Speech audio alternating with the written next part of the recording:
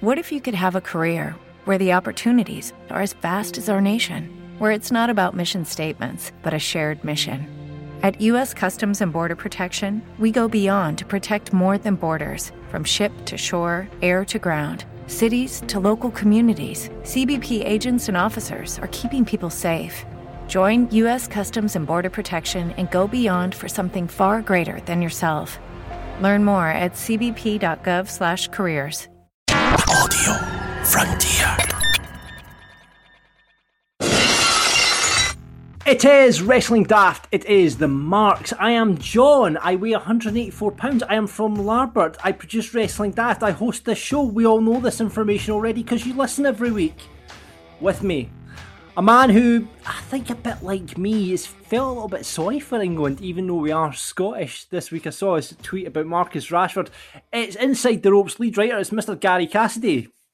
Aye, it's one of the annoying ones because you want to hate England, don't you? It's in our blood. I mean, we're born here. We are pretty shite at everything, and England are actually pretty good at most things. But the media is just unbearable. So I mean, the media and the vocal, I don't want to say minority or majority, but a vocal section of fans, the ones that we see in the news, the team are very likeable. I mean, the team have done it. Particularly apart from Jordan Pickford. Apart from Jordan Pickford. I mean, anybody that plays for Everton, obviously Everton are quite shite, so he's the only one that gets in the team, despite being quite shite himself. Apart from Jordan Pickford, the rest are all likeable. I mean, Marcus Rashford obviously does some brilliant stuff. I love Jordan Henderson.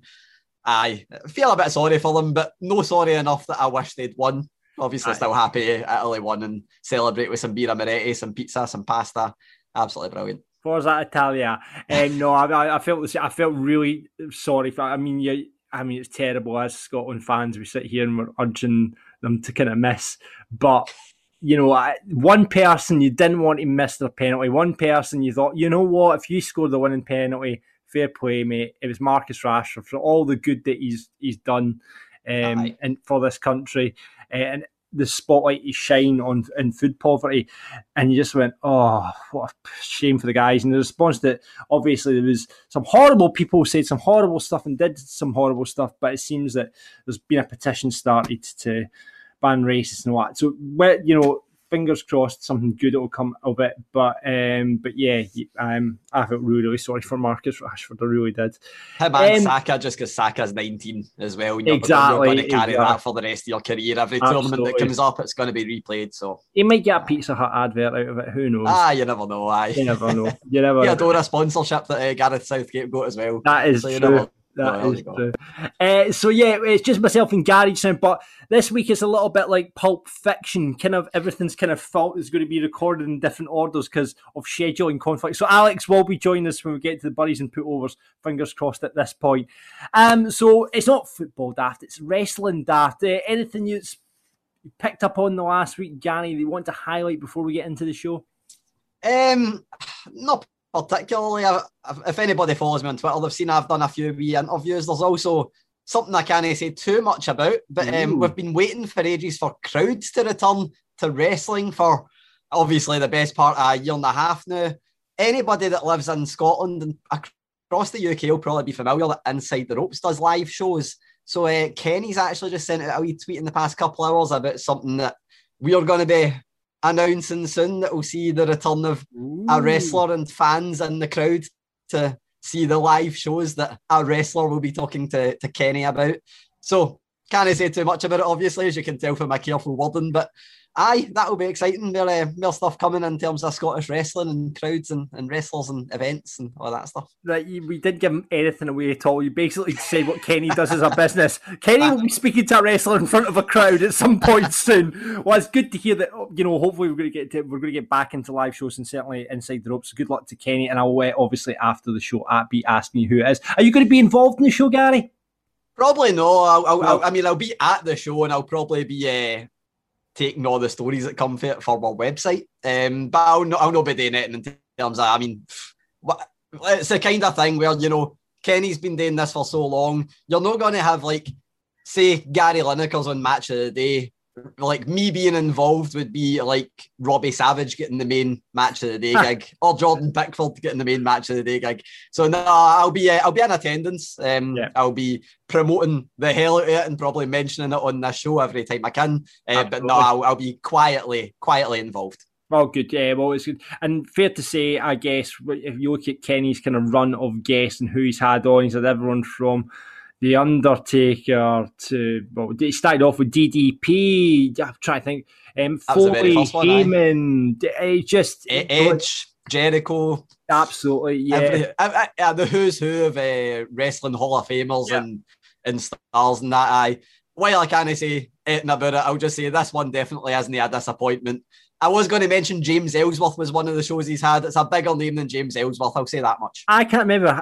Right, okay, I'm going to hold back my guesses because I'll end up blowing it and putting you in a lot of trouble. So I'll talk to you after. But yeah, that's good. That's good news. That is good news that wrestling is on the way back. Hopefully we will have our first crowds. We're now just announced it being level 0. So hopefully at some point in the near future, we will have the return of a live event scene in Scotland, which would be amazing.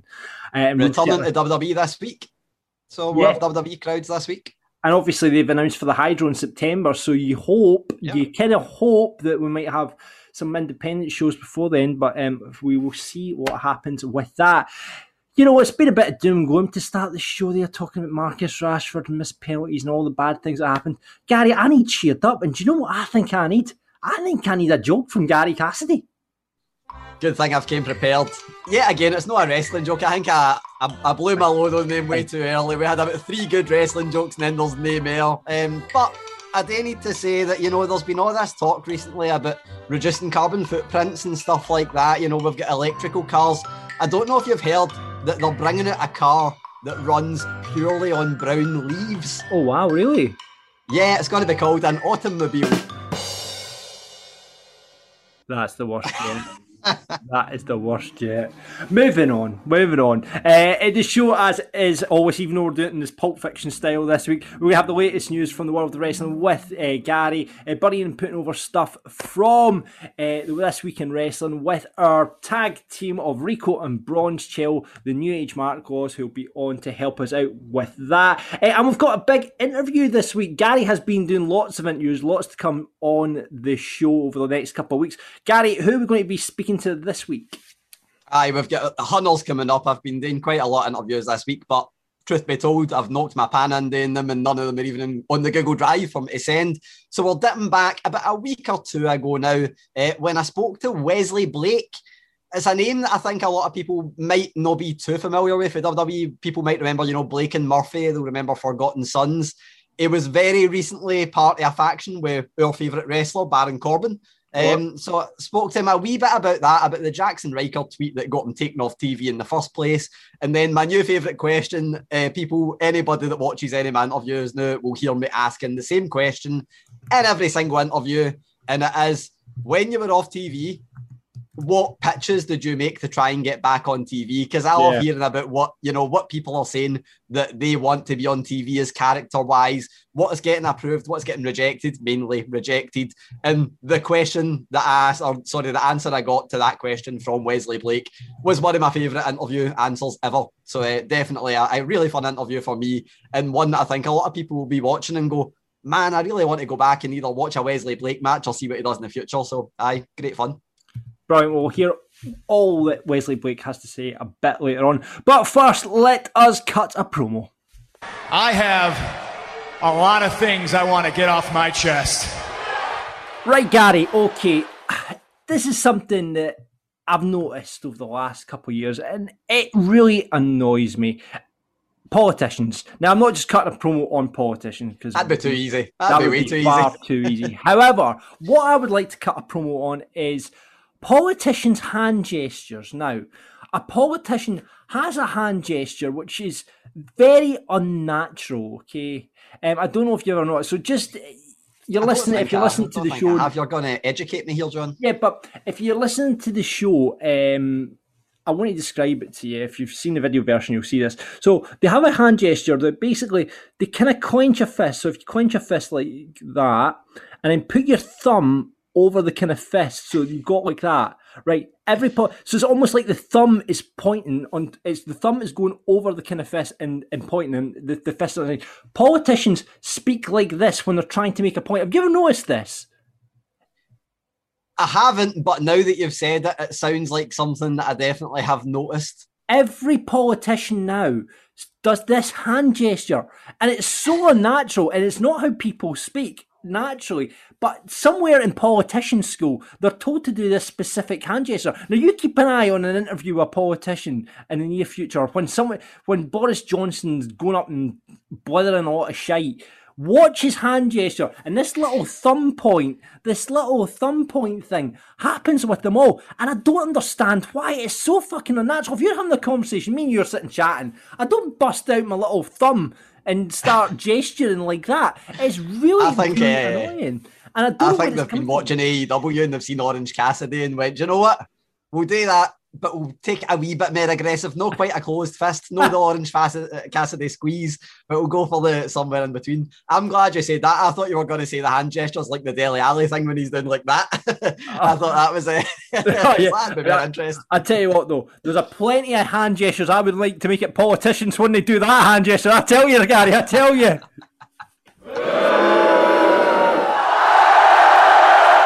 Every week we look back at the big shows.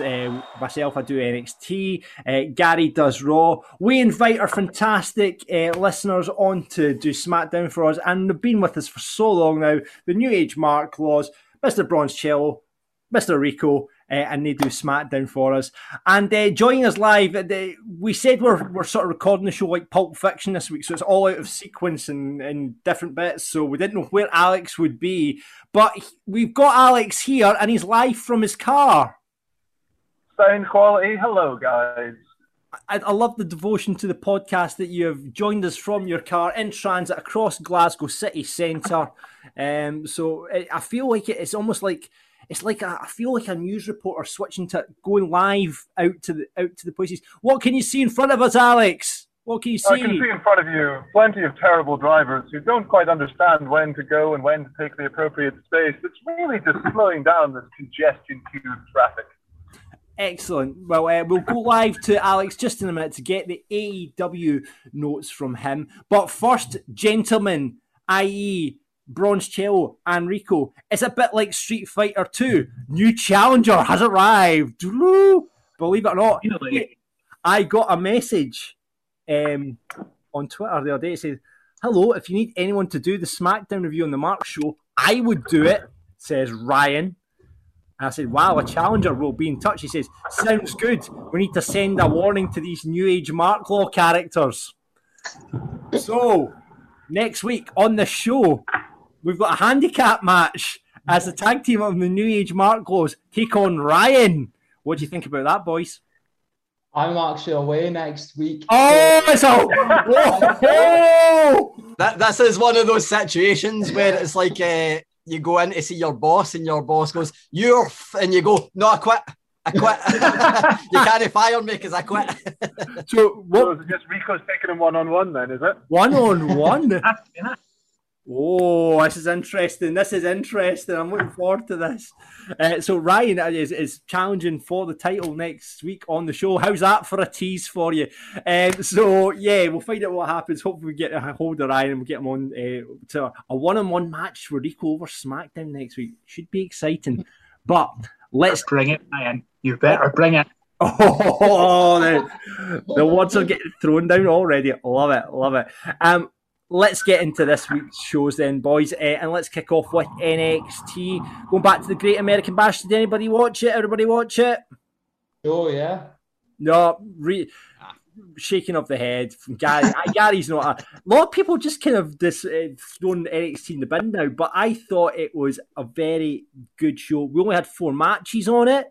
You know, it was paced out really well. Some bits that we'll get to weren't so great, but let's start off with a positive, shall we? You know where I'm going to go, boys. Do you think you know where I'm going to go? Of course, we're going straight to the well, and we're talking LA Knight versus Cameron Grimes. Do you know what? And I've went on about it. I know I keep going on about LA. It's like you guys with Baron Corbin. I keep going on about this. I keep going on about this feud because you know what it is? It's proper, good old proper old school pro wrestling. It is just gimmicks. It's, putting this stipulation with that Grimes has to come as butler if he loses. There was a magnificent moment of pro wrestling, old school kind of wrestling, where LA Knight had done a maneuver out in the outside. He went back into the ring, celebrated the countdown on top of the ropes, and there was just a brilliant camera shot of him just looking back, and Grimes gets back into the ring, and the look of his shot in his face.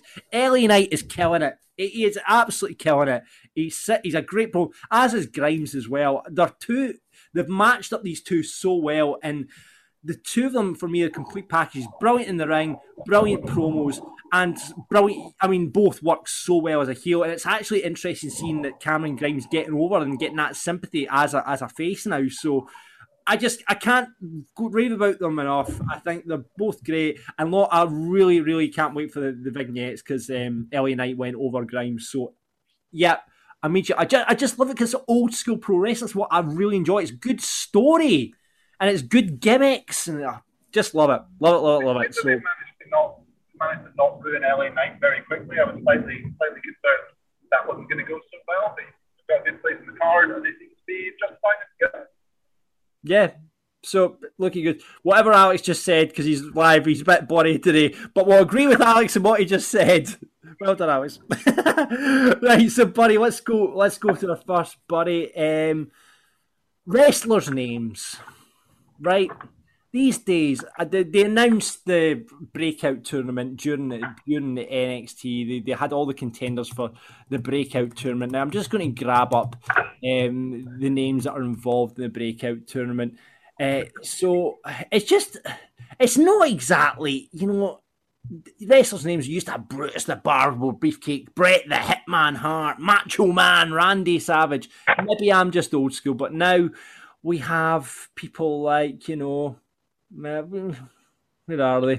Here we go. Carmelo Hayes, Andre Chase, Trey Baxter, Duke Hudson, Josh Briggs. They all sound like the Duke Hudson's a belter, I name though. I'm a big Duke Hudson sounds great. Joe Gacy. I mean, it's all Joe Gacy's great. It's all just a bit, it's not. Joe Gacy's named after a murderer. Like, surely that's a plus. I know, but it's just normal names. You know what I mean? You want something. You want gimmicky. I would love it if they went to the breakout tournament and there was someone. Now, well, this is just off the top of my head, but if someone's dressed up as some sort of fireman gimmick or just something different, it's all just like create a wrestler. John has officially joined the 80s. Everyone just put him inside that loony bin and let's stop him from painting any more modern wrestling with this lunacy. Right. Well, I just want something different. It's like all we get now is like create a wrestler in 2K. That's all we seem to get with this NXT. This doesn't mean that we want fireman gimmick though. Nobody wants. I'm just sorry, Alex. I just pulled out the fireman gimmick out of the box of gimmicks. You're also losing sight, John, of the fact that in about 6 months, all of these people will only have one name rather than two. It's very true. So yeah, it's very Giro, Gacy, Briggs, Hudson.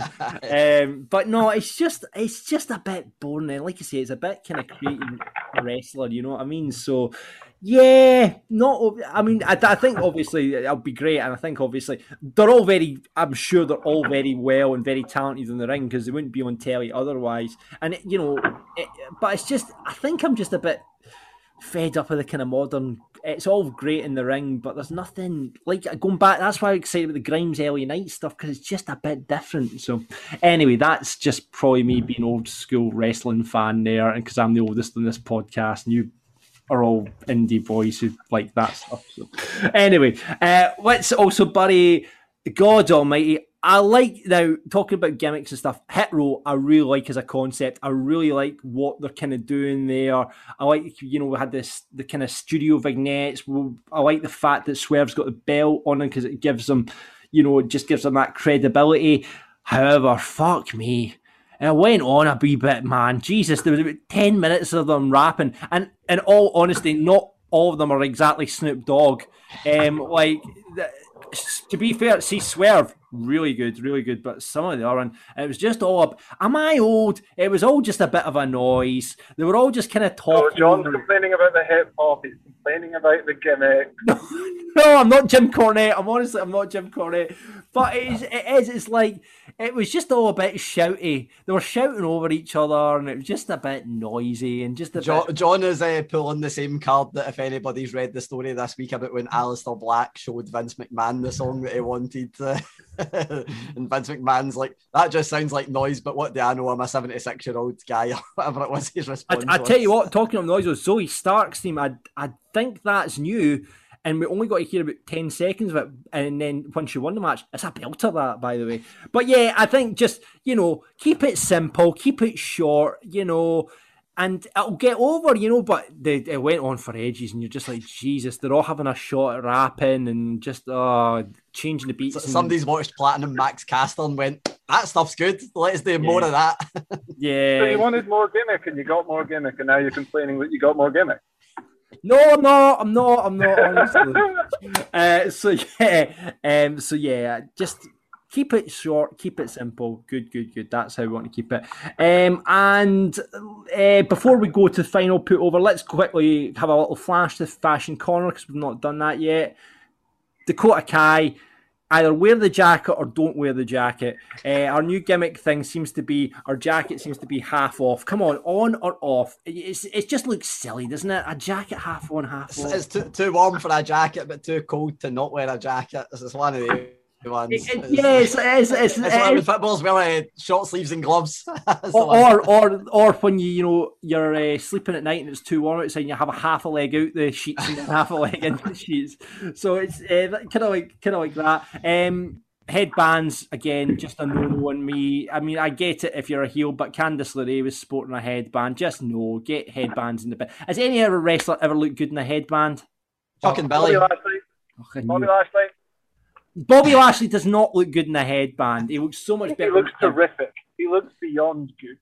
I like how we started the show with John mentioning having sympathy for England and the team, and now he's just called Jack Grealish a heel. Yeah.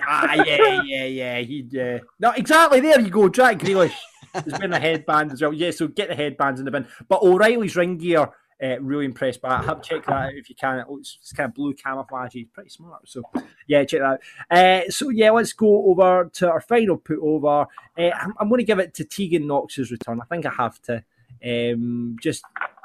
She's had such a hard time. We've had vignettes running throughout the last couple of weeks on NXT with a kind of charge going up, and she made her return in the ring, turning up during the tag team championship match, and interrupted the match, and that was Zoe Stark and Io Shirai got the win on that one. So yeah, really good. I really enjoyed the event. Really enjoyed watching it. I like how they do these kind of pay-per-views on television now and pay-per-view feels to it. So yeah, I think they always put together really, like, NXT's so well put together. I think I've talked about that, about how they kind of evolve the show, how they tease into next week, how there's so much that Raw could learn from it, I think. But yeah, I still would like to cut it down by about half an hour and take it to an hour and a half show, but that won't happen. But yeah, didn't talk about the main event. Cole O'Reilly, not as good as the first match, and obviously I think that sets up the rubber match as well now, so it's 1-1 in that. But yeah, match of the night for me, I'm going to give it... I can't give it to Grimes versus LA Knight as much as I love. I just feel like that would just, that would just be me being biased. But so I'm going to give it to the tag team match that opened the show. NXT does tag team matches really, really well, as opposed to the main roster. MSK, interesting to see what they're going to do with them. Are they going heel? It looks that way. They finish with a small package. I should have worried that as well. I fucking hate a small package finish. So it looks like they could be going heel. And Thatcher Ciampa, just big brutes, and they're really jealous of the tag team. So, yep, looking forward to see what happens there with the tag team division in NXT. And that is my match of the night. Alex, we'll try. I'm actually just arrived home. Do you want to give it to the boys for SmackDown, and I'll be back in 5 minutes? Yeah, that would be great, because yeah, it does. I'm glad you've got home safely. Fantastic. You high up. We'll get you back in to do AEW in a bit. Let's go to the boys at our New Age Mark Law tag team of Bronze Chill and Rico, and let's come to Bronze Chill first, and let's get your first put over of the night, sir. So I'll probably put over Cesaro versus Rollins. It was another great match between them. Cesaro got busted open on the top turnbuckle. Rollins hit a very nasty looking DDT on the ramp. The finish came where Cesaro almost got counted out, and then Rollins hit him with a curb stomp. But I'm going to go back to Fashion Corner, and it's the same for 2 weeks in a row. Seth Rollins, get your silver leather jacket in the bin. It's shite. My favourite thing about that whole match was the commentary. Yeah. Kevin Owens on commentary was, I mean, the match was incredible anyway, but Kevin Owens on commentary just added so much to it. Mm-hmm. Can't see what I'm in Fashion Corner just now. Can we just talk a little bit about Brock Lesnar's ponytail? Are we happy with the Brock Lesnar ponytail? This was trending on Twitter. I was like, oh wow, Brock Lesnar's trending. Wonder why he's trending for. Is he coming back? Clicked into it, and it's all about his ponytail. Just in case. Yes, it looks like Alex Hammerstone from MLW, if anyone's familiar with him, or a bit like Mordecai even as well. It's more like a top knot, I would say. More like a top knot.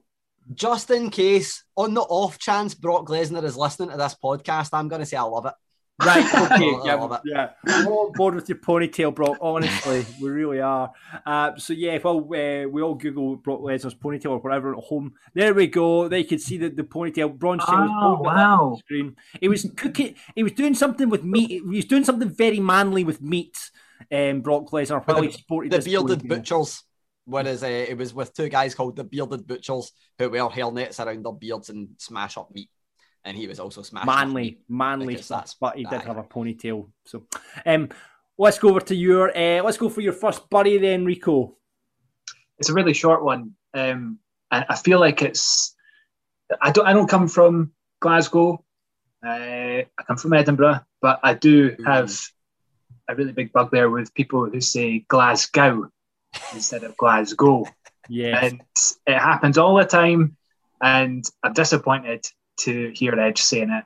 And I didn't know that a Glasgow grin was when they put a pipe into someone's mouth and stretch it back. I don't know what that was about, to be honest. Why was the Edge talking about Glasgow on SmackDown? Fuck knows. No got a clue. He just he showed a picture of Roman Reigns getting the chair pipe in his mouth, then of Jimmy Uso, and he just said, the Glasgow grin. And I don't know, I think he maybe forgot his lines or something and just tried to big friend of Inside the Ropes, Edge. I will mention that. There you go. He's been That's here. probably why. Maybe it was an homage to you guys. Yeah, it might have been. There you go. Well, that does really annoy you. I remember being at a house show when Seth Rollins was just in the ring and just going Glasgow. It was when Triple H joined the Shield that time when Roman Reigns was injured. Some heel move. If I was for America and I knew how much that pissed off people for Glasgow, I would be saying it every 2 seconds. Oh, he was face at the time, though. Accidental. He was face at the time, for goodness sake. I know, so that really does your head. If you're listening, come September, remember it's Glasgow, okay? Right, let's go to your first buddy, Bronze Chill. So because of this required training at the Performance Centre, Bayley is now injured. She was the absolute MVP of the Thunderdome era, if you want to call it that. She's going to be missed, and I just feel that they should put her on commentary while she's out. But on the positive side, I'm going to put over the fact that we've now got Shotzi, Tegan Knox, and Toni Storm coming to SmackDown. So a big loss, but 3 new gains. So yeah, that'll be great. I'm so very surprised, and Gary, you might have more of an insight in this, that I think the Raw Women's division is struggling a bit at the moment, and I was very surprised to see Shotzi, Tegan, and Toni Storm being mentioned for SmackDown. I'm not sure, because I think we've mentioned it with the kind of Raw side where there's a lot of bodies there, and the storylines are kind of getting cut down ever so slightly, because I think they've got too much and no much going for it, like in terms of, we've got the Eva Marie Doudrop stuff, we've got the Nikki Cross stuff, Alexa Bliss, and then that's not even counting your Mandy Rose, Dana Brooke, Naomi, or the kind of names.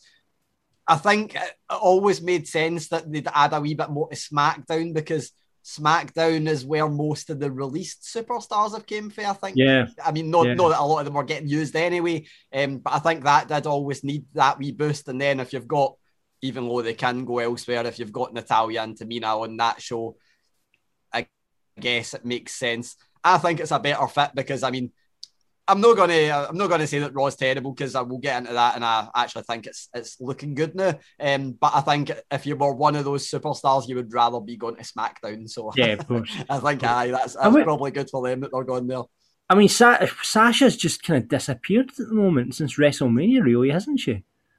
She was back at the PC and the required training that Bayley got injured in. I don't think she was part of the incident, obviously, but she was at the PC again, and that's obviously first time she's been spotted since WrestleMania, I think. And she was at the ESPY Awards where her and Bianca Belair got the award for the best WWE moment of the year. So yeah, I think she's advertised for Madison Square Garden in is it 6 weeks?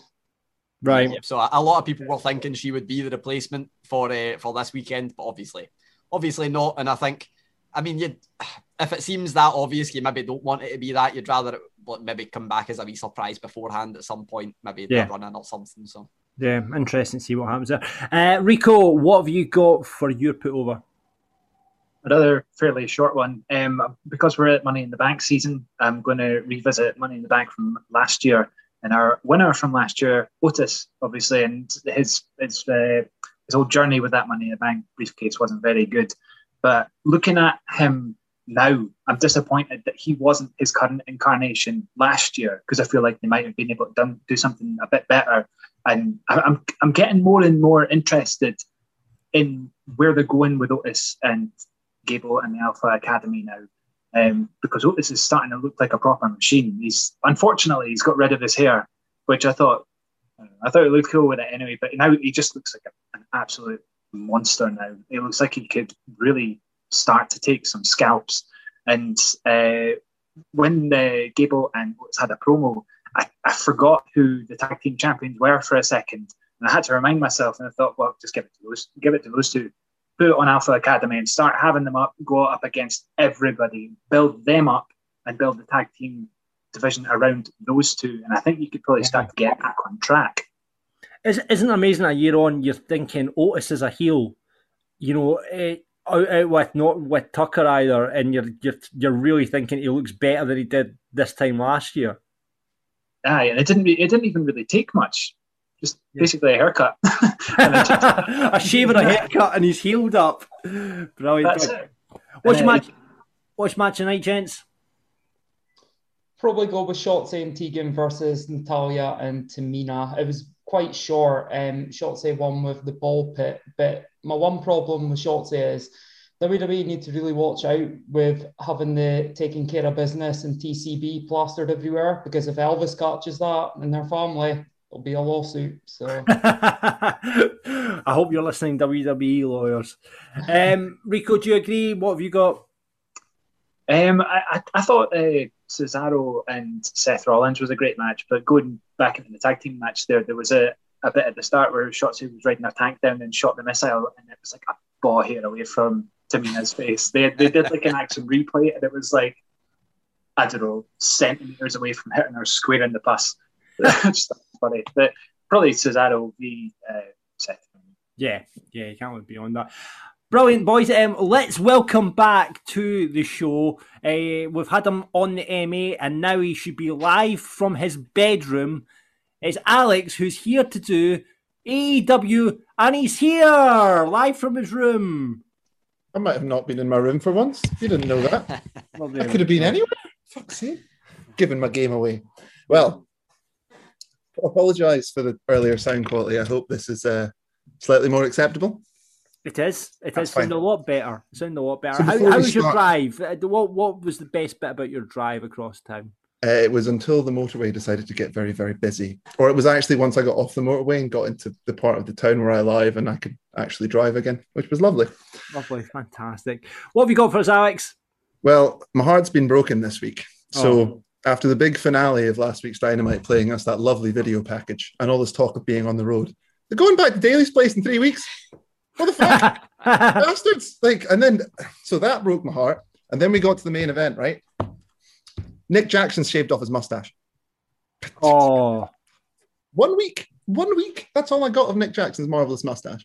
I was very upset. Very upset. But the Bucks did wear appropriate wrestling street clothes and got the jorts on. So that kind of made up for it, I guess. Right. The mustache, jorts are definitely heel, I would say. Oh, definitely. Definitely. Yeah. Almost definitely. So let's talk about fashion. We're talking about it. So let's talk about Mr. Andrade del Idolo. So Andrade had his in-ring debut this week. It was actually a really good match with him and Matt Sydal. I do think those two should have a hair versus hair rivalry, only because they have the same hairstyle. So if that happens, I'd like some kind of reverberation, whatever it is you get for ideas.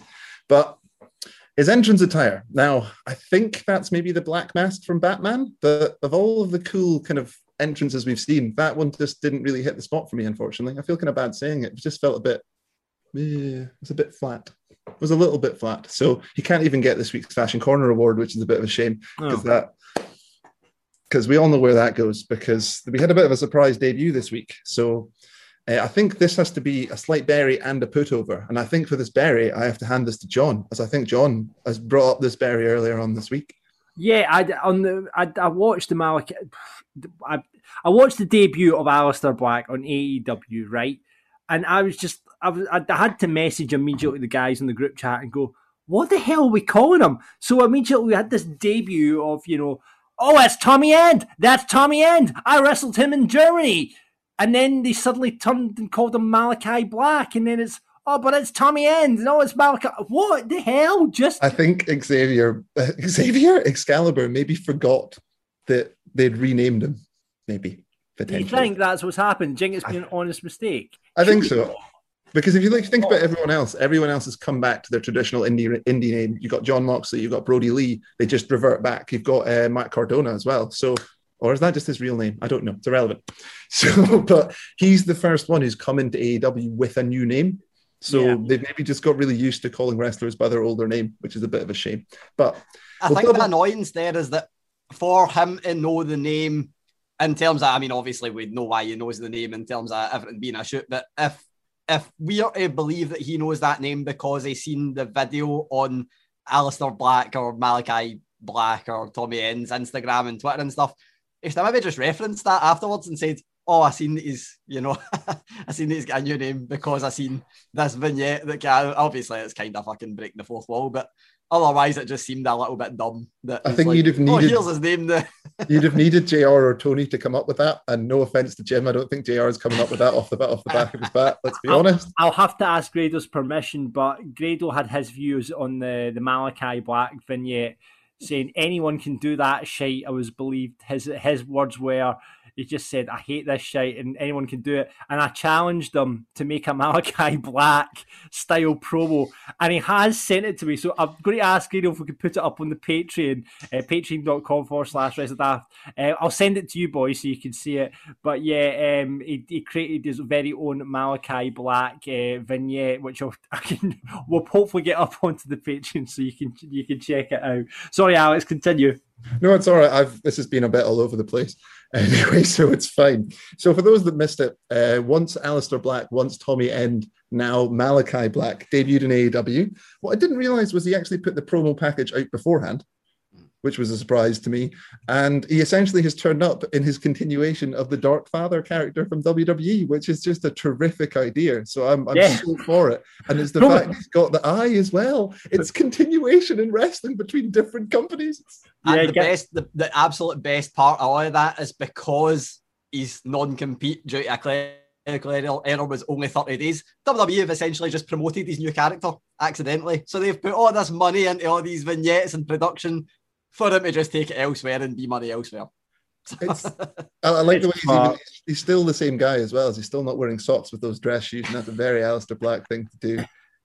I think dropping him with Cody's actually a good starting point, because I'm not sure if Cody's meant to be a heel or a face just now, and so it'll be nice to it'll be a nice kind of guess in that first match about which one is going to be the heel and which one's going to be the face in that rivalry going forward. Which I do love that concept. It's like stealing someone's homework, isn't it? That's basically what AEW have done. They've basically jumped WWE in the playground, snapped their homework and handed it in as their own. Love it, absolutely love it. Yeah, so I was going to give my put over to Miss Baker, but she's going to get a semi put over for her Saudi joke. If anyone didn't hear it, yes. Yeah, Shivani's face was a picture when she said it as well. It was terrific. Just the mention of Saudi blood money was hilarious. 10 points, Brit. And this whole Reba acting in the background of Brit, I don't think I could watch a Brit promo without it now, as I think it's terrific. So such is life. But on to the actual pullover, which was how good was MJF and Jericho in the ring together with the microphone. Although the fact that Jericho was wearing high tops and the fact he's 50 wasn't great, but he was dropping mom jokes. And the highlight had to be the MJF line that was, he started talking about Greek mythology and something to do with it's ironic because you're nicknamed the demo god and you're not even in the demographic anymore. So 10 points MJF. And again, he kind of came back, and it was the continuity as well, because he was bringing up the challenges that Jericho made Moxley go through. So all tying together in the beautiful, beautiful way it stood. But the final put over of the evening, because I'm getting an extra one because I forgot to mention him, is fucking, this is his name, Dan Lambert, the UFC guy. Oh, cutting the best promo in AEW history. It was so he was so on point. Like it came out of nowhere. They were just interviewing the UFC guys. Is it Dan Lambert or Dan Lambrin or something like that? Lambert, I think. Like, I don't even know what he is. I'm assuming he's a promoter / trainer of some variety. So I think I think he was like a coach, but I'm sure he's a former fighter as well.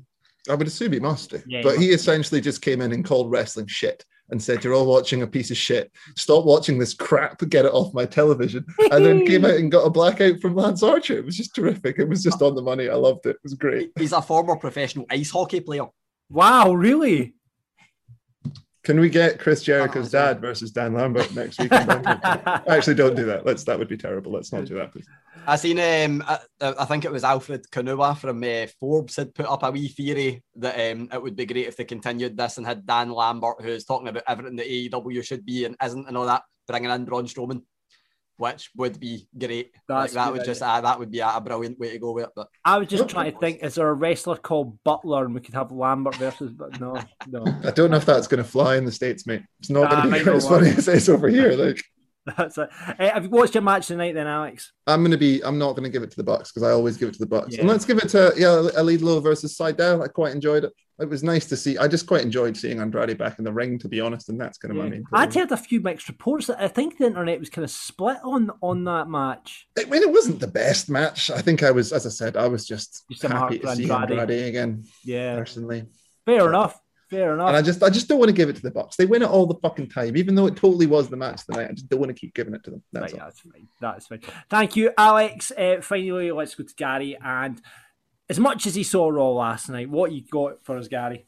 I'm starting with match of the night. I need to turn it around and start with match of the night because there's nothing that has excited me in wrestling probably this year more than this being a match that happened on Raw.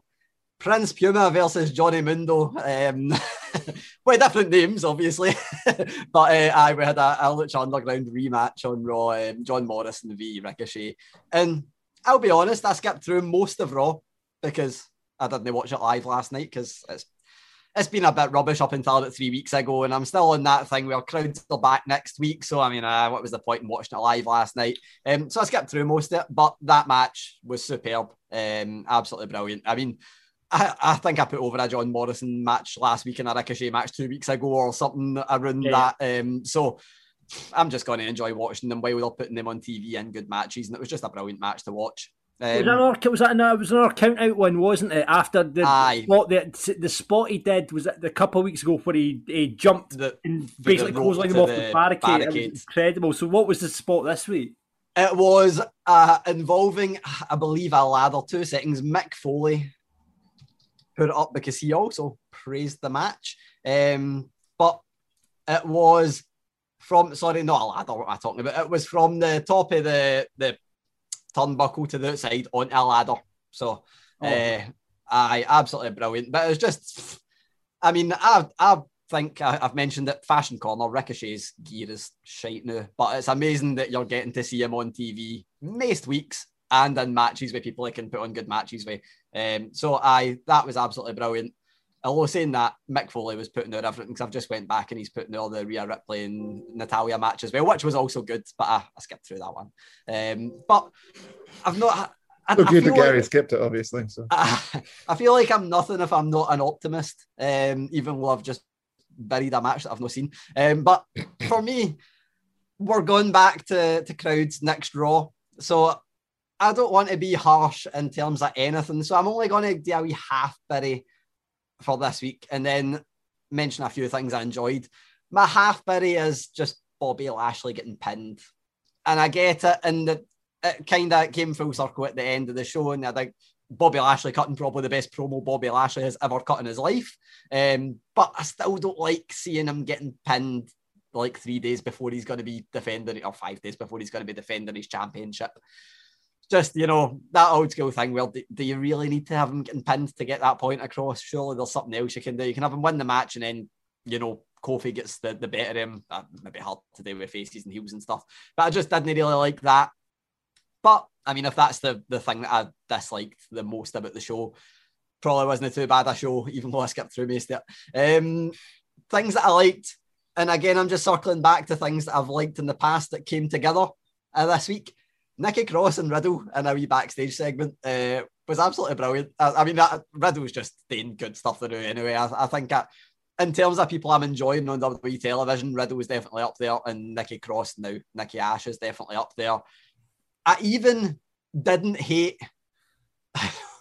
we get a Alexa's Playground segment with Eva Marie and Doudrop, who I will mention as Doudrop because she's changed her Twitter handle to that now, with Alexa Bliss. Yeah, I do think it will change back eventually, but I don't really care because, I mean, what's in a name? Even though John hates all the NXT names, what's in a name? It'll be forgotten about soon. But even that was okay. There wasn't really anything bad, and I expected it to be quite a bad show because I'm probably going to phone it in because we're getting to the end of the Thunderdome era and we're going to have live crowds next week. It actually seems more like they used it as a transition because we got that Alexa Bliss thing, but it seems like they're at least minimising the things that were a bit shite about it in the past. Do you think that's because they've realised that they can't do it so easily now with crowds? Yeah, I think both that they can't do it so easily and they realise that what they were doing would probably not get a good reaction. And I think they're just actually getting it and realising what might go down badly with crowds and what might not go down. I mean, saying that, I might have missed it, but Jackson Riker, I don't think was on the show. Him being face might not go down well with crowds. But I just think they're doing stuff right in terms of that. I love the Nikki Cross stuff. I love the Riddle stuff. Even all the build to the women's Money in the Bank match, I thought was okay, even though it was yet again one of the throwing the gill, let's just fucking fire everything into one wee segment and hope it plays out all right. That was all good. But all right show. Which, again, we'll say in terms of how it was 3 weeks ago, I'll take an all right show any day of the week because it leaves me thinking that next week might be an all right show in front of a crowd that wants to see any wrestling, and it might be a good show. But I think that the main takeaway that I'm going to say is that it's brilliant to see Kofi Kingston back in the title picture, even though he's probably not going to win the title. If he does, brilliant. But I mean, I think it's brilliant to see him back in the title picture and the way that they actually booked it. Because while I hated the Xavier Woods, I didn't hate Xavier Woods pinning Lashley because I like seeing Xavier Woods doing well. But while I didn't like seeing Lashley take the pinfall, they've actually built that match up to have some kind of intrigue rather than just here's a filler match between now and SummerSlam, which is what these matches normally are at Money in the Bank. And I do think that that's going to be intriguing. And we're getting MVP and Lashley in some weekend. I hope they're not going to split them, but we're getting them in something that's intriguing as well. So it was just an intriguing orange show. Decent go home before Money in the Bank then. Although it's kind of weird now because SmackDown's technically the go home. So I mean, Raw, it's always like, but it was decent enough. There wasn't anything that was really, really bad. And I think that's a victory nowadays in Raw. So. Is Money in the Bank crowds or is Money in the Bank Thunderdome? Money in the Bank's crowd. I think Raw last night was there's my berry. They didn't do the idea that was brought up on the show last week and wrecked the Thunderdome. Oh, well, you still got SmackDown for that. Yeah, and we also got the Jinder Taker again. We got Jinder Mahal on his bike, which is what we all want to see. Jinder Taker's amazing. What's your match tonight, Gary? It was definitely that Johnny Mundo versus Prince Puma. Ricochet versus John Morrison, 100%. Yeah. Just they could do it, and I would like it. I'll be interested to see what spots they do at Money in the Bank. That'll be definitely worth watching. Brilliant. So that's it for this week in wrestling. Boys, thank you very much. The challenger will arrive next week, hopefully in the form of Ryan. We'll see how that goes in the one-on-one SmackDown battle. Against Rico. He's playing for your pride as well, Paul, so fingers crossed. My best friends. Yeah, I'm sure you'll be fine. But listen, thanks very much for that, guys. And if you want to get your boys and put overs, you can do that to Grado and Rab on the main show. You can do that at Wrestling Daft on Twitter, Wrestling Daft Podcast on Insta, or just plain old Wrestling Daft on the Book of Face. So, watching Netflix without using ExpressVPN, it's a wee bit like, watching a wrestling pay-per-view when you only get the main event, right? Because using the ExpressVPN, and Alex, you know this, it lets you change your online location so you can control where you want Netflix to think you're located. They've got about 100 different server locations across the world, so you can access thousands of new shows. And it works also with loads of streaming services like BBC iPlayer, YouTube, and a lot more. Now, you can basically, with Netflix, Alex, now I'll always come to you in this one, you can access Japanese Netflix. And what do you get on Japanese Netflix, Alex? You get all of the ridiculous things. You used to get really good Japanese game shows on them that, when you've got all your friends around and you just want something on the screen in the background. Yeah. We just put that on all the time. It was terrific. There was stupid shit like the slippery stair game where people just slip down it because they're all covered in lube. It's terrific. So it's not just for the anime nerds. There is some also epic Japanese content up there. And the Japanese cooking shows, they don't make any sense, but they've got subtitles. And the food looks amazing. So yeah, you can check out things like that on the Japanese Netflix. And apart from that, on ExpressVPN, you should choose them as opposed to other VPN sites because you're going to get really fast speeds. The streaming HD with zero buffering, compatible with all your devices, your phones, your laptops, media consoles, smart TVs, and it encrypts your data.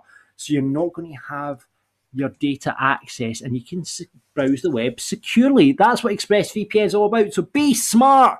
Stop paying the full price for streaming services and only get access to a fraction of their content. Like Netflix, you pay your £14 a month, you only see the UK stuff. You could have the whole world at your fingertips by using ExpressVPN. And we're going to give you a special offer here at Wrestling Daft. You can get 3 extra months of ExpressVPN for free if you sign up for a year. And you can do that at expressvpn.com/wrestling. That's expressvpn.com/wrestling. It's the wrestling news. Doom, doom, doom. With Gary Cassidy. I think I've actually just ruined the intro because usually I time that out. And I think I've just messed it up. So we'll wait and see what happens in the post-edit. I think just keep in whatever you've done there anyway. Who needs fancy jingles? Well, John just singing an impromptu version. Exactly. Let's get into the news then. We are recording on Tuesday evening. It is the 13th of July, and this is what we've got for you. A couple of wrestlers making their way back on into the independent scene after releases from WWE, Gary.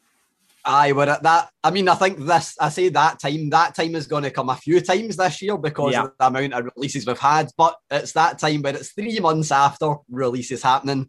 So we're going to start getting these wee matches filtered now. I know a lot of non-competes have been up already.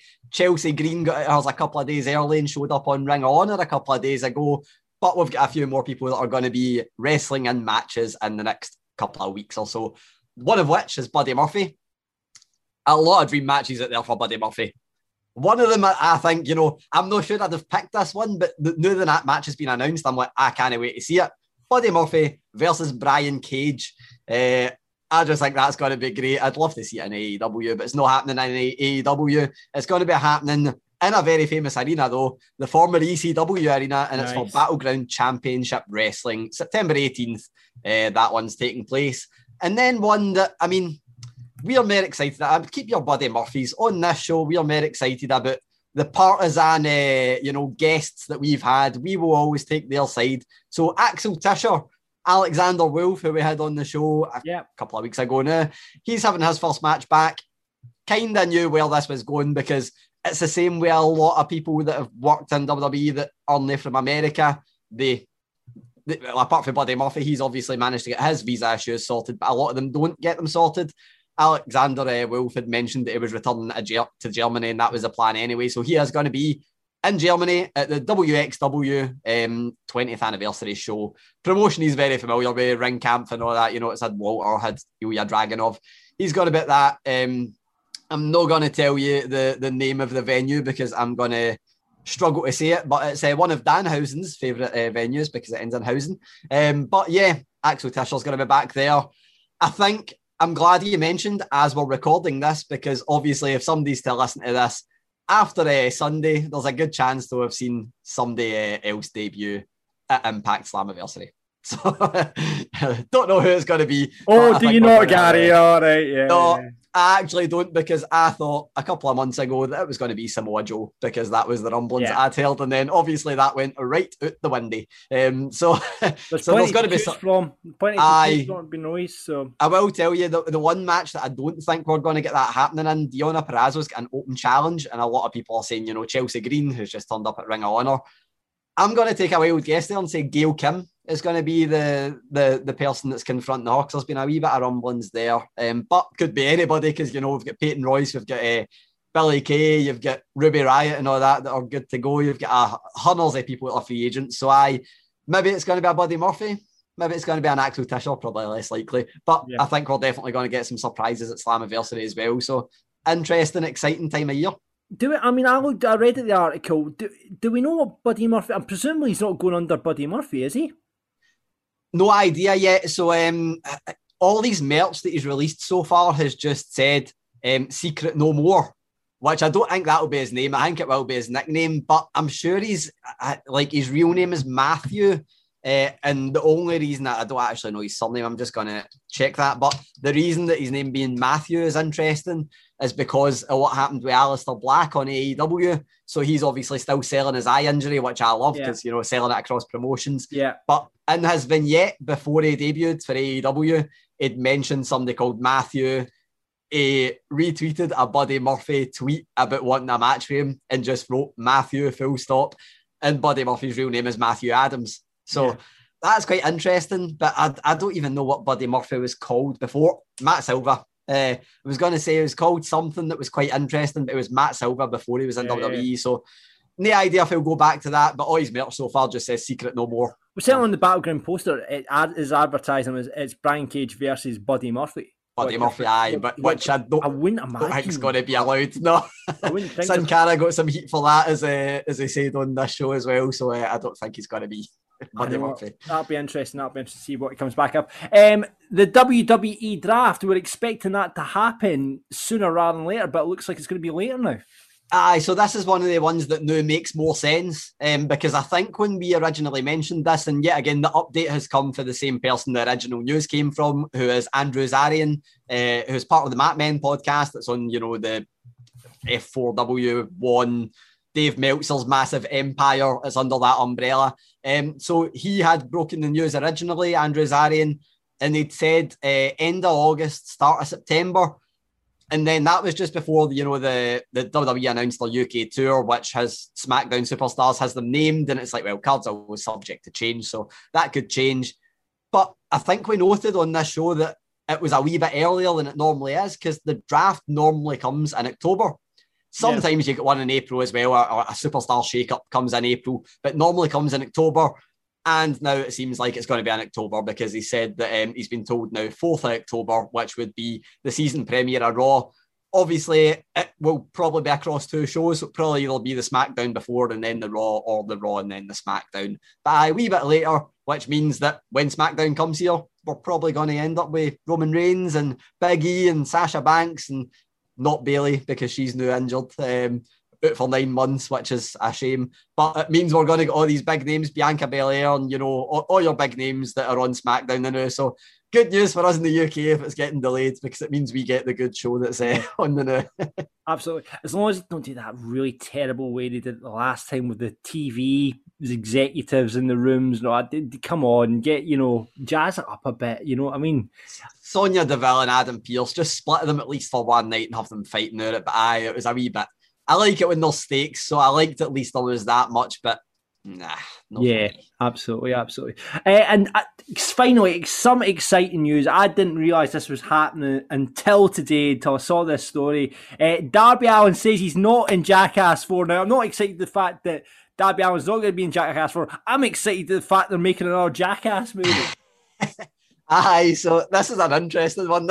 I actually can kind of give you some Jackass news that isn't the wrestling news, because annoyingly, Bam Margera isn't going to be in it, which he's had his fair share. Aye, he's had a fair share of public problems over the past few years. If anybody's, I think he get battered by Jack Jester in Glasgow. I'm sure Grado's told that. Yeah, Grado told us that on this podcast. We also talked about the fact that was in reference to the fact that Hulk Hogan confused him. I thought he had passed away when it was who was it that passed away? Ryan Dunn. And also our favourite SmackDown wrestler Baron Corbin has a Ryan Dunn tattoo because he was quite good friends with Ryan Dunn. Oh, really? Wow. So I can give you all the obscure Jackass facts. It's absolutely brilliant. But this news it kind of emerged during AEW a couple of weeks ago, and it was like Darby Allin was going to be in Jackass, but it wasn't really officially announced or anything like that, and it just kind of made its way onto the websites that you would normally believe, I think, including Inside the Ropes. I'm sure we reported on it,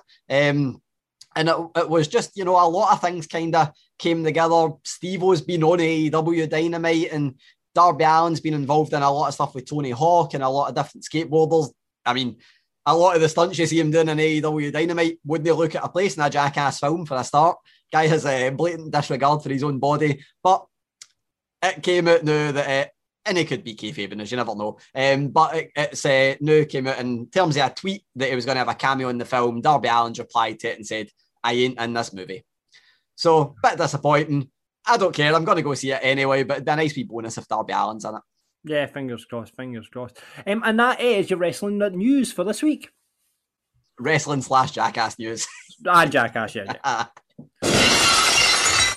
Hey guys, it is Ryan. I'm not sure if you know this about me, but I'm a bit of a fun fanatic when I can. I like to work, but I like fun too. It's a thing. And now the truth is out there. I can tell you about my favorite place to have fun. Chumba Casino. They have hundreds of social casino style games to choose from with new games released each week. You can play for free anytime, anywhere. And each day brings a new chance to collect daily bonuses. So join me in the fun. Sign up now at ChumbaCasino.com. No purchase necessary. VGW. Void where prohibited by law. See terms and conditions. 18+. So Gary catches up with all the big stars and he gives us the interviews to put on Wrestling Daft Marks. This week, he caught up with the former forgotten son. He's not forgotten anymore. It's Wesley Blake. Hi everyone, Gary Cassidy here. Welcome back to Inside the Ropes. Today, I'm joined by a man you might know as Wesley Blake, but you're going to know him very soon as something slightly different. Weston Blake, how's it going today? Oh, it's doing great, man. I'm blessed. The sun is shining. Oh, it's kind of wet over here, but it's doing. I'm doing very well. We just celebrated Father's Day over here in America, and I got to spend time with the family and the kids and stuff like that. So I'm on cloud nine as of right now. Yeah, we'll get straight into it because that's one thing that I meant to mention. Well, it is Father's Day. I know you are a father. You've got kids with someone who fans will know if they know who she is. A former Tough Enough contestant as well. There's never a good time to be released or to, lose your job, but getting to spend some time with a young family might be one of the little silver linings. I want to ask about the most recent time that we've seen you. And it was, you didn't even have a match as far as I know while part of this faction. It was the Knights of the Lone Wolf with Baron Corbin or King Corbin. Obviously, that came together, after the Forgotten Son's demise, and it seemed like it came together a little bit out of the blue for people watching. How was it for you? How did you find out about it, and how did you feel when it was pitched to you? So we, when the whole Jackson record tweet happened, and once we kind of were told, like, hey, they're not going to be using the Forgotten Sons anymore, that was actually one of the pitches that Steve and myself pitched towards creative, saying like, hey, we would like to be paired with Baron Corbin. We feel like we would add to his already heel persona, and we feel like we could get some miles out of him. It would just be kind of great interaction, and I think we can have fun working with him because of course we've known him since NXT days way back when. And so it was just something that we pitched. We didn't really pitch like the Knights of the Lone Wolf. We just kind of pitched like us being with him, just kind of throw stuff against the wall. And we found out that December of last year that we were finally going to get paired with them. And creative came with us with the look that they wanted. They wanted the clean shaved look. They wanted us with like the hoodies with suits and stuff like that. They wanted to go to like a more modern, athletic sports kind of entertainer look. So, and we were very excited for it. And I know I was very excited to get to work with Corbin and get back on TV and just kind of getting your foot back in the door. You're like, okay, like we had some steam, we had some momentum going with Forgotten Sons, but that got halted. And so when that stuff happens, you got to try to keep moving forward and try to get your foot back in that door so you can kind of get your momentum back up. And once we started with Baron Corbin, we were very excited because there were some creative plans going forward with us working with the Mysterios, which is, one of those dream matches that everyone wishes that they could have, because Rey Mysterio is such a legend.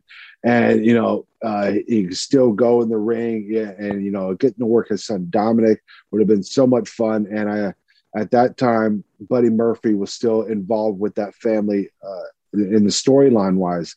So we were looking forward to that. And we were looking forward to getting like some character stuff out there and getting to work some six-mans with Murphy and the Mysterio family. So it was a very exciting time for us getting our foot back in the door and also getting to work with Corbin, who's just been Mr. Consistent. He's gotten to do some cool stuff back in the day with the Rock and Becky Lynch and stuff like that. Like he got to share some TV time with. And when you're paired with a guy kind of like that, it only helps elevate your level.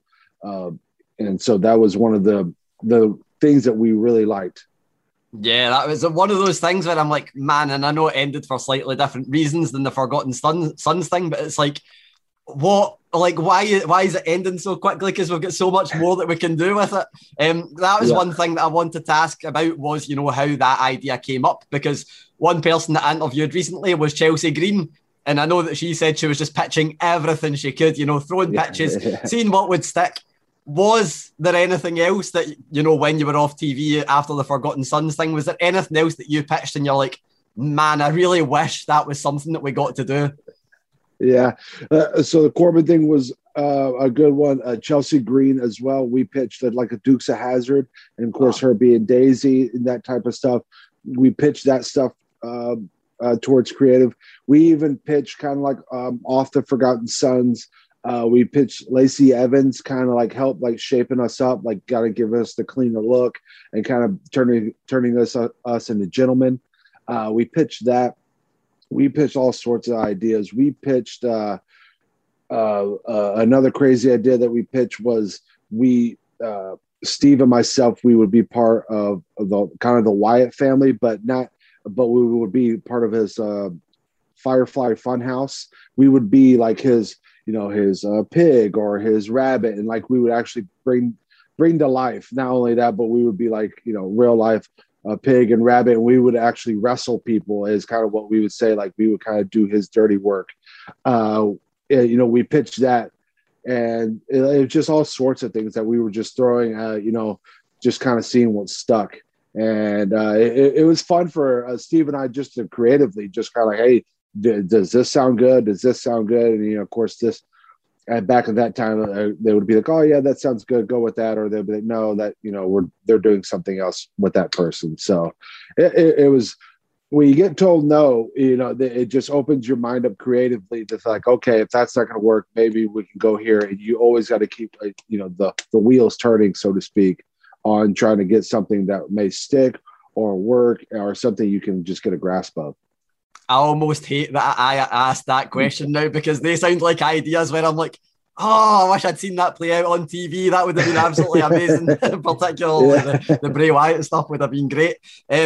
So that's one thing that I also wanted to ask, because I've interviewed a few people that have been released, and the one thing that always comes up is the relationship with Vince McMahon, and there's always this thing where people say, oh, I sat outside his office for hours, and some people, like I interviewed Sin Cara recently, and he said there was no way I was going to sit outside someone's office for hours because they should know how good I am. What were you Right. like in terms of a relationship with Vince McMahon or Triple H? Was there one, or was it like, I need to go through the writing team to get my ideas heard? Did you have any interactions with Vince? With Vince, no, I didn't. I didn't. Even, this is, like I said, it was a weird time when we got brought up during the pandemic, and so when we had a meeting with Vince prior that WrestleMania that was going to be held in Tampa. We were going to fly up to Connecticut, Riker, Macklin, and myself, and get the meeting with Vince in the creative. But of course, with everything shut down, that got ex-nayed. And so we just went forward, and they ended up debuting us. But I never got to have a relationship with Vince McMahon. I've never. I think I shook his hands maybe twice, and that was when I was with the Knights of the Lone Wolf, and he was just telling me a good job. But other than that, I didn't. There was several times where Steve and I were out with after the tweet that we tried to have a meeting with him, just so, because like everyone says, like you have to get a meeting, or you have to try to build a relationship with Vince McMahon in order to to get in front of him, to kind of see who you are type stuff. Unfortunately, I never got that. I never got to have a meeting with him, or never got to sit with him and talk. All my stuff through Vince was through creative, through a writer, through Bruce Pritchard type stuff, through the creative of SmackDown.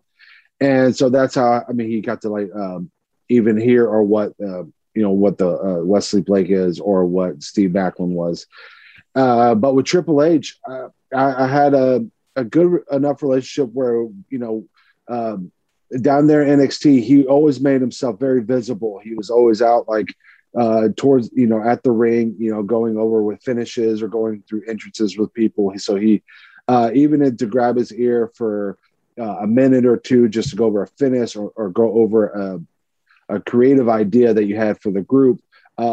It seemed better that way, that you could kind of, and plus you had Shawn Michaels down there, who was his best friend, and who was there at the Performance Center every day, and getting to coach and getting to go through video sessions with him. So you kind of got, Triple H's mind, and kind of, got to see his best friend and kind of see his vision as well. So NXT wise, it was just very much easier for us to get to Triple H, or at least get into his ear about what we wanted to do, or in a creative idea pitch. I don't imagine this might just be a straight no. Was there anything that was pitched to you that you just weren't a fan of and went, nope, not for me? No, like I said, not a lot of stuff got pitched my way. It was actually the opposite. I pitched a lot of stuff, and it kind of came back. Like I said, with Corbin, that was probably the one where I had the least input to say. They're like, hey, you're with Corbin. Here's your look. Here's what we want you to do. Here's kind of how we want you to act. And of course, like I said, I was just, at that time, I was just kind of want to put my foot in the door type thing. And so I was just kind of like, yeah, I'll do whatever you need, or never worry you to ask. Because I remember I even talked to Daniel Bryan about it a little bit when we were there. And, he even brought up and said, hey, do you think y'all could do even make this a comedy type thing? And Steve and I, we were more than hesitant. I was like, whatever y'all want, whatever y'all see the Knights of the Lone Wolf being, I think we could be. And so if y'all wanted us to be comedy and kind of Corbin the more serious, we can do that.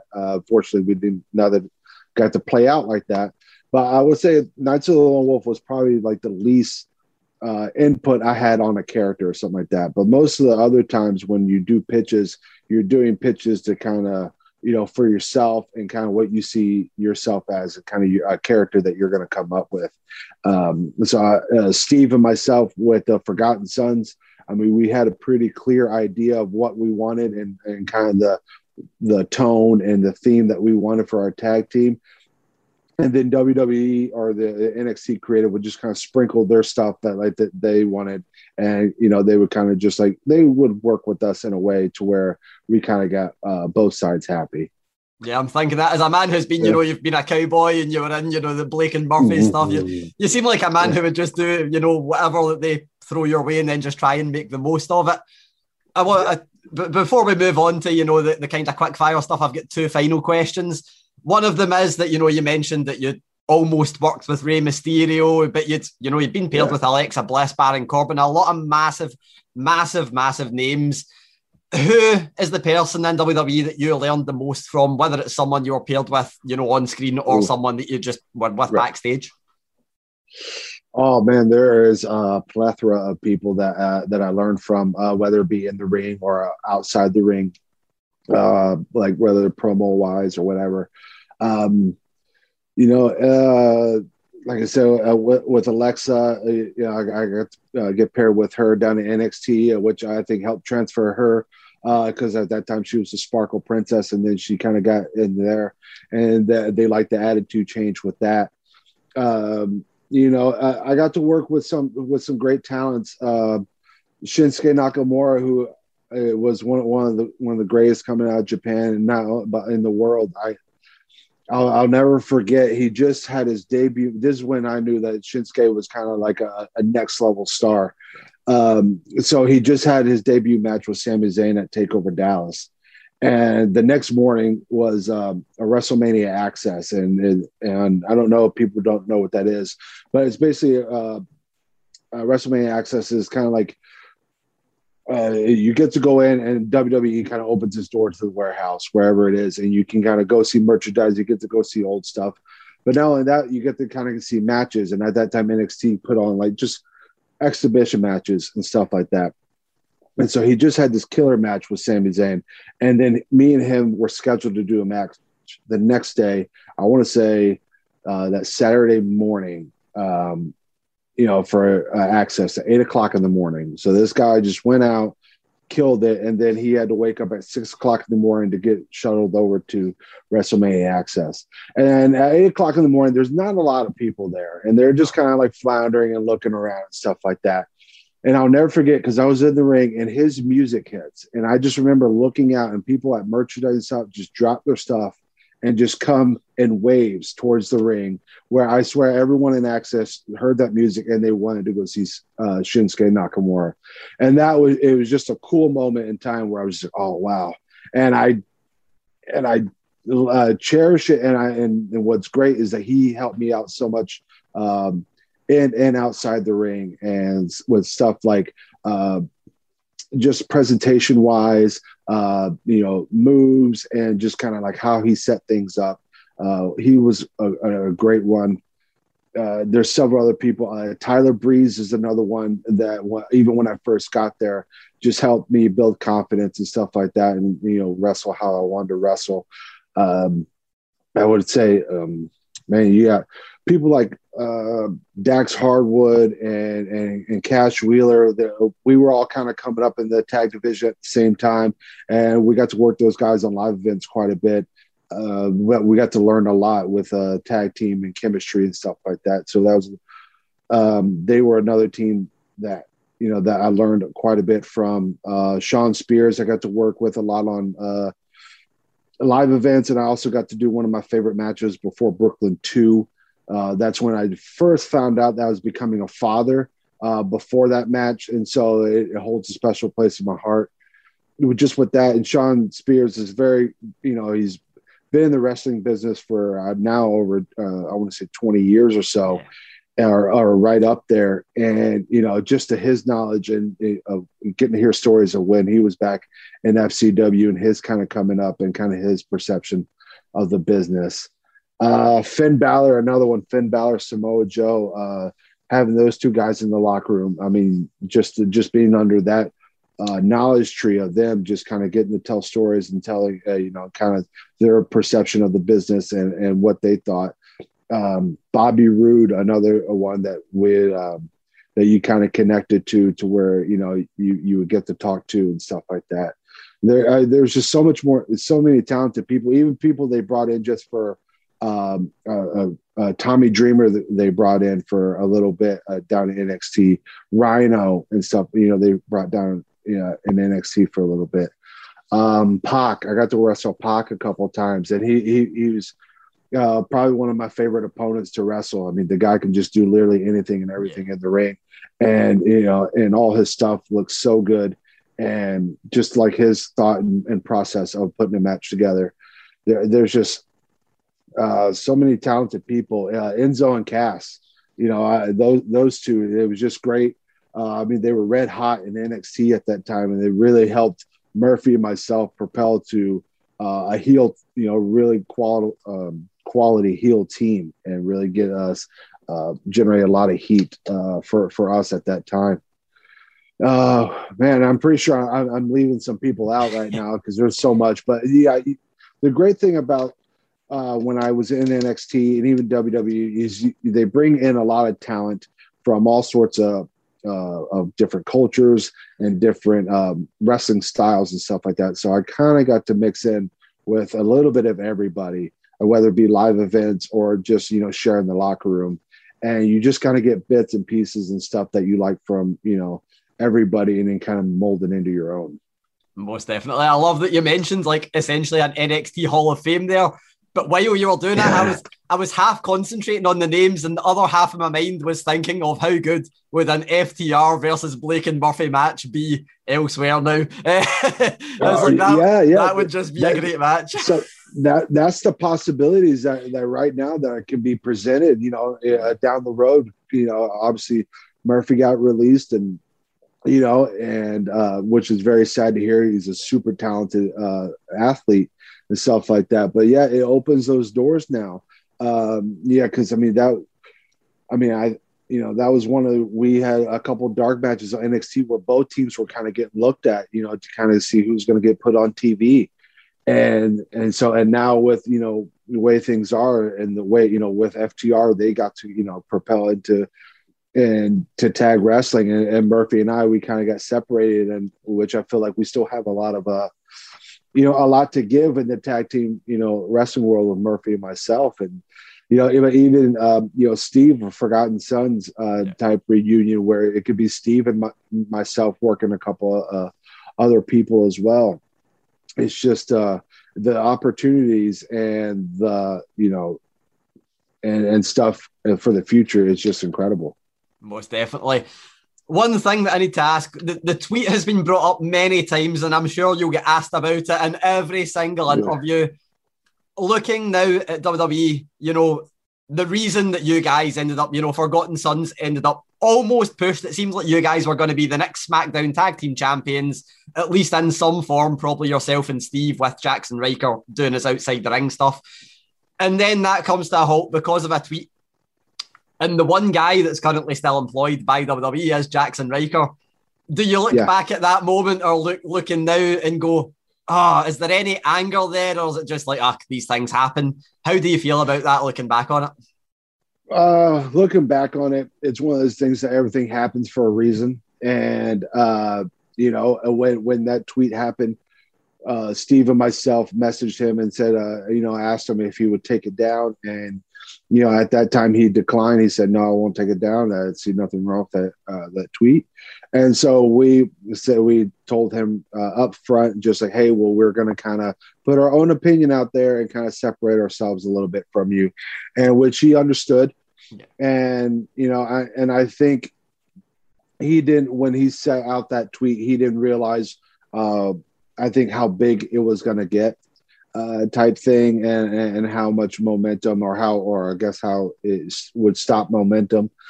Because when that tweet happened, Steve and myself, we went into their performance center to talk with creative, and they kind of let us know, like, hey, we're going to let this blow over for about 2 weeks, and then we'll kind of bring you back and you all start going in with the new day. So at that time, we didn't think the tweet was going to cause that much damage, but then of course a week later, we were told that they're going to go into a storyline with Cesaro and Shinsuke. Yeah. And, and I think once that happened, Riker, he of course apologized to me and Steve repeatedly. He didn't mean for us, for our careers to get halted like that or anything. Like, he didn't want to have that negative effect on us. And I think it's just the way the company was going forward now. I think I think the company saw it and they're like, okay, we'll split them up. Riker can go to Raw.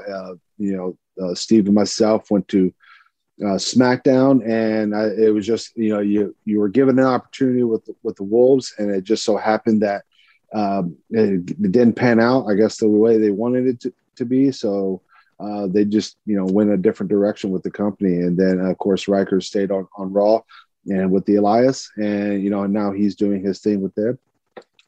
Yeah. And the one final question I want to ask, we've already mentioned there's a few dream matches that are out there. I'm not going to ask about a dream match because everyone asks that question. I'm thinking of the FTR match now, and I'm thinking of Pac and stuff like that. I know that Tommy Entis had quite a few kind words for you, but when we see Weston Blake, wherever he ends up next, what is the one thing that you want Weston Blake to be? Is there a certain character? Is there a certain you want people to recognise your in-ring talent? What is the one thing that you want to be when you appear elsewhere? When I'm elsewhere, I just want people to see me just kind of for who I am and for kind of, and what I bring to the table is what I want. I believe I have value. I believe any company shows interest in me, I believe I can bring their value up. And when I think people take a look at me or my work or something like that, I think that I want my passion and my drive to kind of speak for itself, or my work ethic and stuff like that. And, I just want to, people to see what kind of vision I have for the, for wrestling and for the wrestling as a whole. I hope I can inspire younger generations, like some, people, as I looked at wrestling, and that inspired me to kind of chase this dream. Or even if it's just, aspiring a family member to go for what their dream job is or their passion, whether it be cooking or, whatever it is, whether it gives you the courage, just do what you love to do most in life. And like I said, and for everyone that could be something different. And, and just, I want to bring just a sense of pride and with my career and how I came up with, coming up through the funks and stuff like that. It's kind of, I have that name attached to me. And so you always want to do well by the name, and you always want to, hold that up to the highest regards. And so you always want to have that honor and always want to, do best for the name and stuff like that, and hopefully keep that legacy going on with my name as well. Right, so that's it for this week's show. Thank you very much for listening. Please rate, review, subscribe on Apple, wherever you get your podcasts. I thought we'd just run through the card quickly of Money in the Bank, guys, before we shoot off, because it's this Sunday. It's Slammiversary this weekend as well, isn't it? Slammiversary's on Saturday, aye. Anything you want to put Good over pay-per-view night? Yeah, exactly. Yes, SummerSlam. I can't wait for Saturday. SummerSlam. We'll definitely be doing a watch on for that and getting drunk to watch SummerSlam. Gary, any highlights from Slammiversary before we get into Money in the Bank that we should be looking out for? It's one of the ones where the main event is Sami Callihan versus Kenny Omega, so I'm no ridiculously excited for the main event. There's a Ultimate X match, which I think Chris Bay, I always love seeing him in it, and he's returning to the fold for that. But the main thing, as I think I mentioned it earlier, Deonna Purrazzo against a mystery opponent. I think it might be Gail Kim, but obviously there's so many free agents that could be taking that wee mystery spot. So that's what I'm looking forward to the most. They've got last crowds time back. We saw Gail in Impact out of interest. I'm a huge mark for Gail. Long time ago, yeah. She's not wrestled for a long time. I think she's officially retired. But there's been a wee bit of back and forth between them, on media calls and on the programming, and I think that's just the way. I'd argue Gail is the original TNA knockout as well. Like, she started that division all that time ago. It would be, it's just like that would be a complete generational match, I think, and it's the first show back in front of fans for Impact, so I just think that would be amazing. I do think they'll pull it to the bag. Obviously, we're not going to get Samoa Joe, which was the name that I'd heard rumoured a long time ago, and thankfully did not report on it, so that I did not look like a jabroni when it didn't happen. But there's so many free agents that they could obviously just pull something at the bag. There's a lot of people looking for a wrestling gig, so I think it'll be interesting. Slammiversary is their biggest show, essentially. It's essentially their WrestleMania, so we'll see. They put a stipulation on Callahan Omega. I don't think so. Because I always thought the way Omega could lose the belt is you put him in some kind of hardcore nonsense with Callahan and it's justified. So maybe he is keeping it there.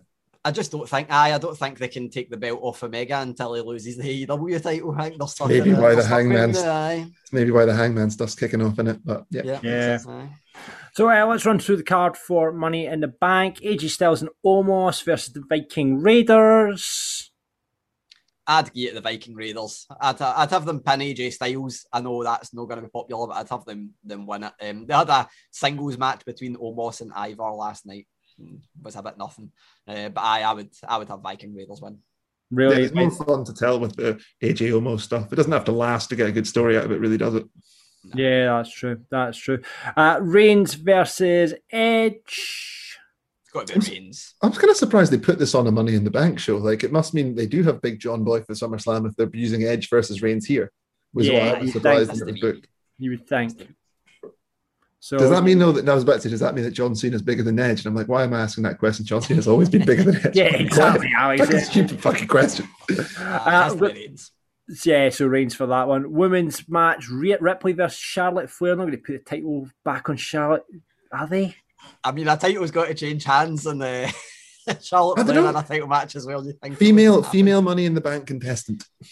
Oh, it could be late on in the show. I mean, the women's Money in the Bank hasn't had a long run since Carmella, so it'll probably open, I'd imagine, because one of the monies usually opens, one's closes. Usually, is how they do it. Yeah. That's a good shout. Option C, neither. Option C, or they doesn't have to finish. Like, you can go back to what was the last Charlotte title match where she just went mad and got disqualified. You could go down that route, and you kind of have to have Ripley go over here because Ripley hasn't beaten Charlotte, so it's 1-0 Charlotte currently, isn't it? Yeah. So Ripley to win, build to a rubber match at SummerSlam between Charlotte and Ripley, I'd imagine. Right. Okay, good shout, Alex. Good logic. Whether creative for that logic is another story. We've got Bobby versus Kofi for the WWE Championship. Bobby probably for me, definitely. It's got to be Lashley. Some sort of to see Kofi win, but it's got to be Lashley. Some sort of MVP switch to. I mean, they could do that. They could do like a little hot potato and just put it on Kingston for the rematch at SummerSlam where Bobby wins it back. I wouldn't be against that. Gives her like SummerSlam a little bit of an oomph. And there's your big crowd moment for the end. I was going to say that's the crowd being there makes me think that Kofi might have a chance just for the big crowd pop. Yeah, and he'll lose it very quickly afterwards, but just for that the crowd next night pop. on Raw. Yeah, potentially. Like, there's literally potential of that. Like, Bobby can say he got distracted by the fans or some shit and then loses it the next night. I think that's actually a great piece of storyline right there, Gary. I think that's what they should do. Kofi wins it on Sunday, loses it on Monday. Terrific. Yeah. Let's women's Money in the Bank ladder match. We've got Asuka and Naomi, Alexa Bliss, Nikki Ash, Liv Morgan, Zelina Vega, Natalia, and I didn't realise there's a TBC in it. Yes, there is still meant to be one name, and it's rumoured to be Sonya Deville. Right. I wouldn't be surprised to see an NXT after Shotzi and Knox coming up from NXT. Like, who do you think NXT-wise could jump up to a singles position on the main roster? I would even go the opposite direction and say that we could see a certain returning Becky Lynch. Because, I mean, if you want to have a big moment for fans coming back, if they can have her there, she's been looking like she's in good shape. And Seth's off at the moment, isn't it? He's on like a break, so it kind of no one's expecting it. Apart from the journos, obviously. Now Gary's expecting it. I think that could be great. Obviously, the women's title match got cancelled between Bianca Belair and Bayley, and that's now going to be Bianca Belair versus Carmella on the SmackDown Go Home on the Friday. So finally, I don't know who to pick out that women's match, but I think it'll be TBC that wins it. That's what I think. I don't know. I think maybe Liv Morgan, maybe Alexa Bliss. Maybe Nikki Cross. What a four. Brilliant. Alex, who you got? I don't know. I can't call it. I don't know what they're going to do with the next women's title, to be honest. It's a tough one. It feels like it's going to be like a hot potato, or they might even try and do another Otis that just went nowhere. Yeah. Like, I mean, or they just put it on Bliss because that's their easy option.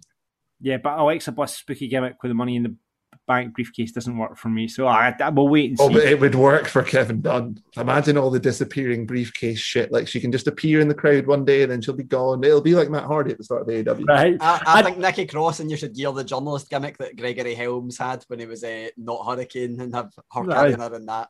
Could we make her, like, every time she tries to cash in, she has to, like, come down with, like, on the harness from the roof, so they just run away by the time she gets down every time. I think that'd be a great little gimmick. Yeah, absolutely. And finally, the men's Money in the Bank ladder match: Ricochet, John Morrison, Riddle, Drew McIntyre, Big E, Kevin Owens, Nakamura, and Seth Rollins. points. I'm between two here. I think either Drew, because I think him getting that moment of cashing in would be almost as good as the crowd moment that he would have got at WrestleMania 36. Or my wild card is either Riddle or Riddle getting taken out the match by Randy Orton and Randy Orton winning it. I was going to say, I'm surprised Randy wasn't in the match, to be honest. Like, I thought this would have been the Orton-Riddle dissension moment.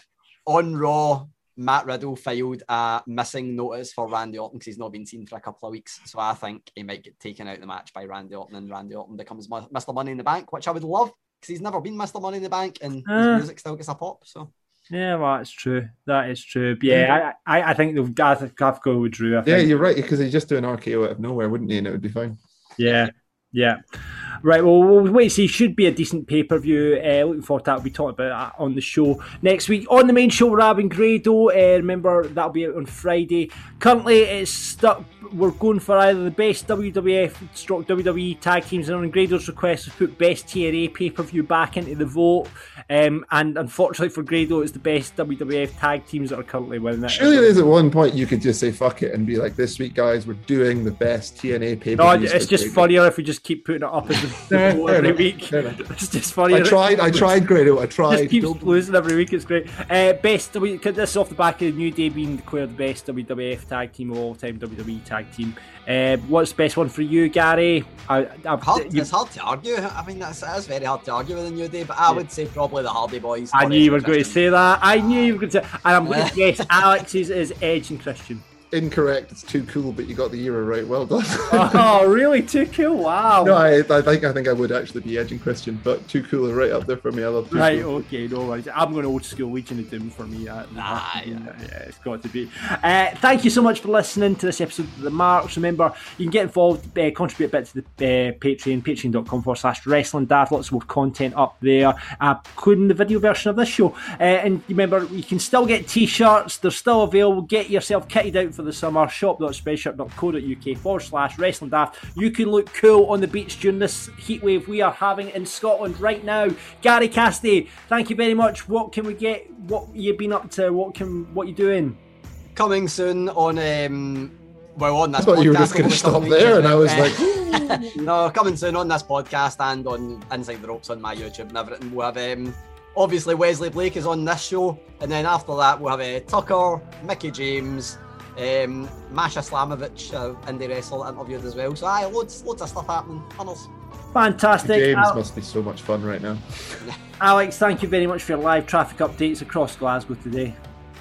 Well, if you're a driver in Glasgow, fuck you, get off the road. That's all I'm going to say. Brilliant, fantastic. Thank you very much for listening, and until next time, keep marking out. Audio Frontier. Lucky Land Casino, asking people, what's the weirdest place you've gotten lucky? Lucky? In line at the deli, I guess? Aha, in my dentist's office. More than once, actually. Do I have to say? Yes, you do. In the car before my kids' PTA meeting. Really? Yes. Excuse me, what's the weirdest place you've gotten lucky? I never win and tell. Well, there you have it. You can get lucky anywhere, playing at LuckyLandSlots.com. Play for free right now. Are you feeling lucky? No purchase necessary. Void where prohibited by law. 18+. Terms and conditions apply. See website for details. With Lucky Land Slots, you can get lucky just about anywhere. Dearly beloved, we are gathered here today to... Has anyone seen the bride and groom? Sorry, we're here. We were getting lucky in the limo and we lost track of time. No, Lucky Land Casino, with cash prizes that add up quicker than a guest registry. In that case, I pronounce you lucky. Play for free at LuckyLandSlots.com. Daily bonuses are waiting. No purchase necessary. Void where prohibited by law. 18+. Terms and conditions apply. See website for details.